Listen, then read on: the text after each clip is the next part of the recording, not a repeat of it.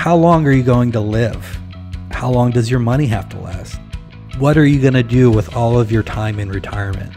Today, we're going to talk about the history of retirement in the United States, and we're going to take a look ahead at how it's likely to change and impact you and your retirement for the decades to come.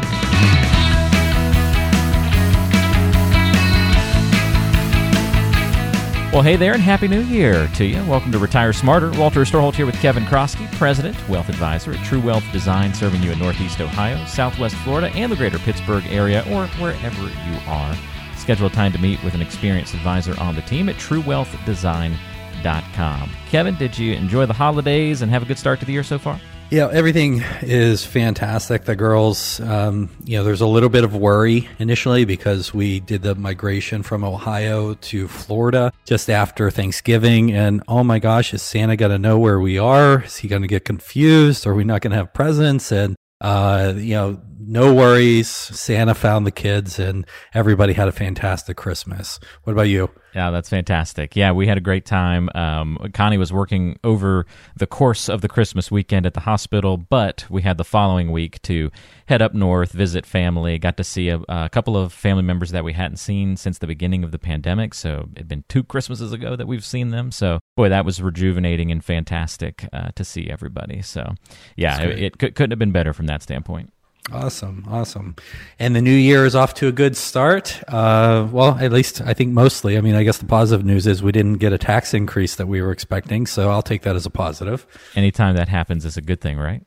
I think so. I'm not going to argue with that. And your family is in a stable situation now that you're settled back in Florida, but the business grew a little bit recently, right? It did. Last year was our best year ever for just overall growth in terms of, some of the key metrics that we use to track the business health and how we're doing. We did complete a blind client survey in the fourth quarter as well, which we received the results. I'll be sharing that on an upcoming episode after we do some further dissection. But we're now over about 300 clients that we take care of and taking care of about $400 million on their behalf. And we're happy to announce that we actually have a recent merger. And so Capital Financial Group is a small financial planning practice in Akron, Ohio, and Rick Peterson, I'm very honored to say, reached out to me and our team to be the successor for him as he enters retirement. And we came to agreement last year, and that is now in full force as we speak. And so we have a bunch of new clients that we'll be welcoming to True Wealth and looking forward to meeting and taking great care of as well. Well, that is fantastic. And yeah, welcome to the family. Those of you who are new to the True Wealth Design team and also, the podcast. So welcome to Retire Smarter. Hope you get some great education along the way as we talk about financial and retirement topics each and every episode. And we've got a good one on the agenda today. Kevin, I'm interested in your takeaways as we look at what retirees want from history into the future. So a little historical perspective we're in store for today. You got it. So when we recorded our last episode late last year, we did a couple fairly technical conversations, which I'm always a little reticent to talk a lot about a lot of numbers over the podcast, but I left it that I was going to be reading a book with some time off over the holidays, and the book is called What Retirees Want, and it was recommended to me by somebody that I respect, and so I've been digging into it over the last few weeks, and I thought I would talk through it. Some of the things that are conveyed in the book, some of the things that I like, intertwine some practical examples from our client base and what I've seen in practice over the years, and just kind of share what I'm learning from it. So a little bit of softer side and not so much numbers. I like it. Let's and we're going to do this on at least 2 episodes of the upcoming editions of Retire Smarter. So this will be fun to get some different takeaways. Before you dive in, Kevin, is this a book you would recommend that other people go and read, or is this more of like an advisor book and not so much for the average consumer? That's a good question, Walt. I was asking it myself, and I didn't have a clear answer just yet. And the reason why I say that is, and I'm sure anybody that became an expert in any certain area, the more that you learn about that area, there's somewhat of a diminishing level of returns. So for me, at least so far, I haven't completed the book, but to date, there's been a lot of information that I already know to the average listener. That may not be the case, so they may be getting a lot more out of it than I do.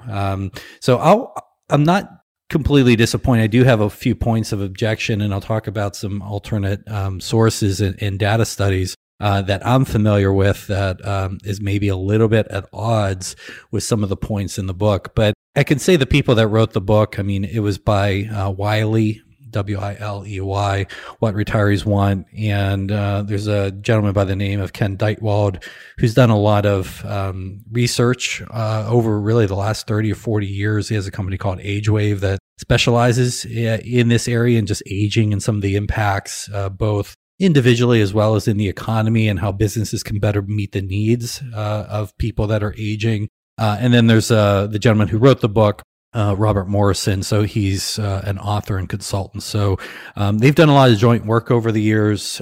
Some of their work has been commissioned by some large financial firms to do different research and so on and so forth. So and these are definitely, I would say, two heavy hitters in the space. But I don't know. I'll hold off on the yay or nay recommendation until I complete it. All right, perfect. Well, I'm looking forward to your analysis. Where to begin?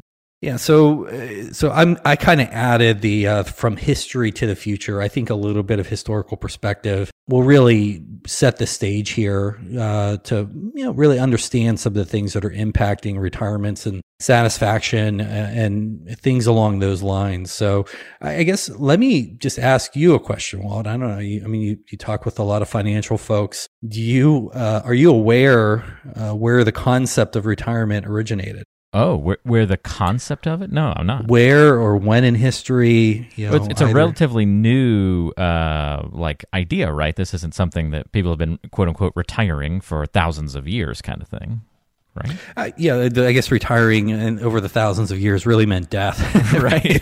You worked until you died, and that was really kind of pre-industrial revolution. So you think about when the society and economy was more agrarian based, it was more family based, and you probably worked on the family farm or something of the like until you couldn't anymore. You just kept slowing down, and then eventually stop was death. You got it. And then once the Industrial Revolution happened in the early 1900s, really in the U.S., and you had the assembly lines and what have you, it became a concept in the U.S. at that point in time. Older workers may not have been able to keep up the pace that they once could on assembly lines that younger workers could. Social Security was created in 1935, kind of in the wake of the Great Depression. At that time, life expectancy in the 1930s was only in the early 60s. And by the way, Social Security didn't initially start paying out until you were age 65. So on average, when it was put in place, you weren't expected to get it because you were expected to pass away a few years before. So that's really when it started changing. If you look kind of, I would say maybe a third stage, and that's really what the authors talk about in the book. You kind of had that first stage, pre-industrial revolution. Then you had it, retirement really being an idea here in the U.S., kind of with coincident to the Industrial Revolution. And then really as our society here became wealthier, you saw a lot of increasing longevity, and people were living much, much longer rather than living in the early 60s in the 1930s. Today, they're adding a couple decades to it. And when you look over time, really what you found was the average retirement age decreased from age 70 in 1950. So age 70 in 1950 to early 60s, 63 in 1990. So, when you see a shift like that, it's just such a huge impact. And we're all familiar with this. You think about your parents or your grandparents or elderly people, we've all seen this to varying degrees over the time. But one of the things I really did like about, really just a phrase that the authors talked about was having time affluence. So having time affluence. So you have, from the point that you retire to the point that we leave this earth, there could be a multitude of decades there. And before, and this is kind of moving from what the authors call the third stage to the fourth stage, before it was, kind of the golden years and maybe, hey, you have some travel and leisure, going on a cruise ship or whatever, but really maybe a little bit more sedentary. Betty White just passed away. I think it was last week or so. That's right. Just shy of her 100th, I think it was. Yeah, just shy. And, I remember the Golden Girls being on when I was growing up. And back then, I mean, most of the ladies that were on the TV show were probably like late 50s, early 60s and Golden Girls. And if you say that today, I mean, I don't know about you, but I certainly don't think of somebody like late 50s to early 60s as being in their golden years. I mean, has it just shifted a ton over the last few decades. No, like 50s, I'd say. I know a lot of people in their 50s. I'd say they're in their prime. I mean, they're rocking and rolling in their 50s, and people doing some amazing things. Yeah, and so with this increasing longevity and wealth is definitely correlated to that. On average, wealthier people live longer than those that don't have it. It's just the way that the world works. Good, bad, or indifferent. But our country and the world in general has certainly gotten wealthier. We've had so many advances in medicine and other areas of our lives that are obviously living longer, and not just longer, but many of the years that we are living are healthier than what they used to be. You don't have to be sedentary at 65. The old saying that we've talked about over the years, or the analogy is, kind of the 60s are the go-go years, the 70s are the slow-go years, and the 80s are the no-go years. And that keeps getting pushed back over time. And I think that's a wonderful thing. But he really drew a distinction, the authors really drew a distinction between, kind of no more golden years, but really moving towards, staying active, staying engaged, being purposeful with this time affluence that you have in retirement. And so when you think about retirees that exist today, I mean, you could have, still what generally could be painted as older retirees. So non-baby boomers, kids that, when they were kids anyway, with that world wars that they were, dealing with when they were young, their parents, definitely were hard hit through the Depression. So that was, really stamped on their being growing up as a child. They tend to be more frugal, more kind of straight-laced. And then, as any old Dennis Hopper commercial that you would see from Ameriprise or something like that, you have the baby boomers that were doing the easy rider back in the days. And now, they're continue to change the world and be the rule breakers and the risk takers. And, it's definitely different. It's hard to paint, I think, in those broad stereotypical fashions, whether you're talking about a generation or anything like that. People are snowflakes, but, I guess broadly speaking in aggregate, I think there is some truth to it. I'm sure we can all think about people that we have in our lives or had in our lives where you could identify, having some of those more stereotypical traits. In my life personally, my grandfather on my dad's side, he was that old school kind of guy. He and his brother-in-law built the house that he lived in for more than 50 years. He worked for a company called American Bridge, which I grew up in a town called Ambridge, a small company town on the Ohio River outside of Pittsburgh. It was at least purported to me to be in the Guinness Book of World Records for having the most churches and the most bars per capita. But I'm sure there's a lot of small, old, rundown towns that probably would maybe stake a claim to that. Similar claims, yes. And my grandfather retired in his late 50s, and he retired with a pension. He retired in like 1978, I believe, and they bought a little kind of Winnebago, traveled around. They would just show up at our house. We lived about 20 minutes away, and it would just be like, hey, we're here, make some room at the dinner table. And you had this time affluence, they were only in their 50s at that point in time. And even though this was, the 70s and through the 80s, they had their health, they had time, and, family was important to them, traveled all around the country. And then, as they got up there in age, it became, hey, if you wanted to see grandma and grandpa, you were going to their house. It just changed. Getting around was more difficult. Driving became more difficult. Really, it was just, grocery store, kind of their little diner and church. And that was pretty much it after a while. And my grandfather passed less than 10 years ago, and just a little bit shy of his 99th birthday. And he just had a great sense of humor. I have his driver's license, and he showed it to me, and he renewed it at age 98, and in Pennsylvania it was good through age 102. And he showed it to me. Wow. He's like, "Do you believe these idiots?" So, I guess I think of my grandfather, and he certainly beat, that longevity, beat the averages, and had a very, very long life. And maybe he was, I don't want to say a trailblazer, but he was one of these, kind of more the early on sort of older retirees to have this really extended retirement. He used to joke about his pension. He worked his entire life, but he was receiving his pension for more years than he worked for the company, which he worked for almost his entire working career. And it's different, but that story obviously has always stuck with me because it's personal, and I always held my grandfather in high regard. But I think it also illustrates pretty well how retirement has changed. In this new retirement, again, even though my grandfather wasn't a baby boomer, he was in the Korean War. Actually, he was in World War II as well. But I guess he shared a little bit more of some of the boomer traits. And I think the boomers have definitely taken it to a different level today. And definitely today, one size doesn't fit all. You think about the time influence that we have, and the authors talk about certain zones that time influence impacts.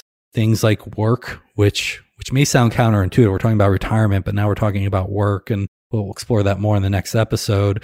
Leisure, which is certainly a little bit more, commonplace or typical when people think of retirement. Health, which is certainly the staple of of happiness. If you don't have your health, probably not going to be incredibly happy in retirement. The authors talk about family. Candidly, I would probably rephrase this as relationships. I'm very familiar with work that others have done in this space in retirement satisfaction, where their conclusions show that it's not really about having family, but about the quality of your relationships with others more broadly, whether you share a common bloodline or not. Things impacting your home, where you live, finances, of course, as well as purpose. And just kind of a few tidbits from this, but in terms of work, the authors quote regularly throughout the early parts of the book that 7 in 10 workers expect to work past the age of 65. And we'll dive into this a little bit more in the next episode, but I can tell you in actuality that, and this isn't just from our client base, but that tends not to happen. So there tends to be a difference between your expectations while you're still working and then what actually happens. And I'll leave a bit of a cliffhanger here, but it may not be what you expect, and the data does show that people don't work as long as they tend to think that they will. You're ringing bells in my head already. I can think of my folks fitting right into that category. Dad being in that category of, I'll never stop working. I'll never be able to stop working. And Mom thinking probably she was going to, sure didn't want to, but probably would have to work till 68 or something like that. And here they both are a little over a year away now, and both will be done at or before 65. So definite disconnect there between expectation and reality. Absolutely. I'll share a lot more. I have a lot of client stories to share about that and related in the next episode. But all of those things, when you have a lot more time and you think about all the things that, will impact, your life and happiness and satisfaction, and just some of the things that change physically for us as we age, particularly as it relates to our home decisions and what have you. Really, the book gets into impacts on all these areas. And when you come down to it, there may be some broad categories or broad groups of people, but, we're all those snowflakes. I mean, it's so individualized. It's really about what you want and what you want to make it. And from my own personal experience, sometimes people know this going into retirement. They know where they want to spend their time. They already have really well-defined social circles outside of work, which tends to be pretty important. And it's like, they don't miss a beat. They just kind of change where they're spending their time, but usually it's a little bit more passion driven, and the relationships are there. They're financially secure. They're doing some things for fun that check the boxes on, the leisure and travel and bucket list and things like that. And it's great. Other times, and this is a regular occurrence, it may take a while, to kind of find that groove. Any transition evokes stress, whether it's good stress or bad stress. You see, generally speaking, that a lot of people will kind of have a grass is greener sort of mentality for a while, and they'll really enjoy it.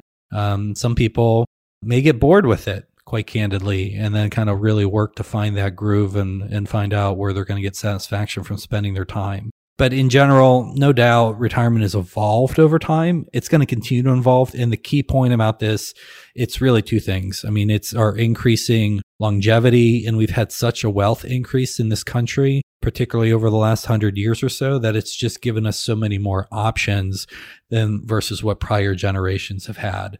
So I think that's hopefully setting the stage fairly well for where we've been historically and where the future is going to continue to evolve. Again, who knows, but you see some people making predictions that our longevity is going to be significantly more than what it is today, kind of COVID aside, and some of the things we've been dealing with more recently. I don't think we'll really get into, the idea of the average person living to 120 or 130, but there's some pretty smart people out there that think that's, within reach of our lifetime, which is exciting and scary all rolled into one when you think about it. That's a completely different financial plan.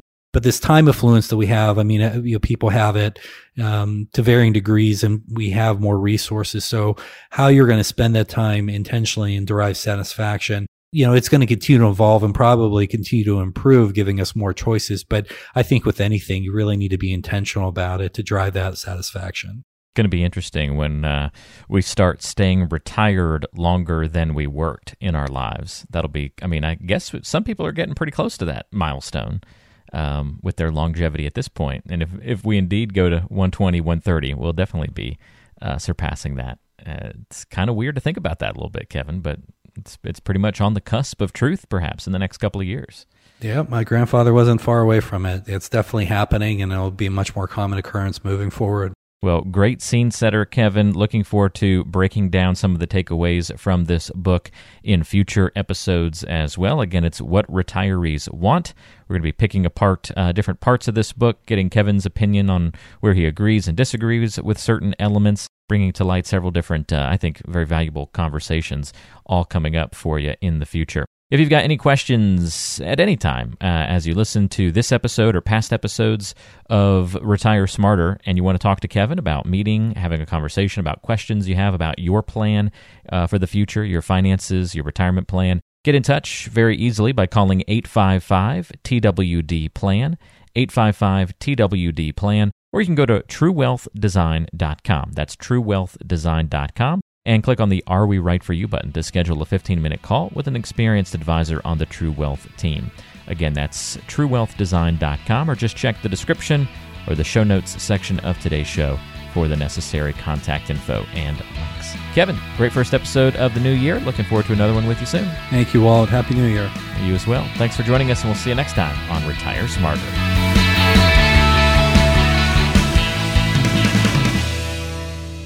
Information provided is for informational purposes only and does not constitute investment, tax, or legal advice. Information is obtained from sources that are deemed to be reliable, but their accurateness and completeness cannot be guaranteed. All performance reference is historical and not an indication of future results. Benchmark indices are hypothetical and do not include any investment fees.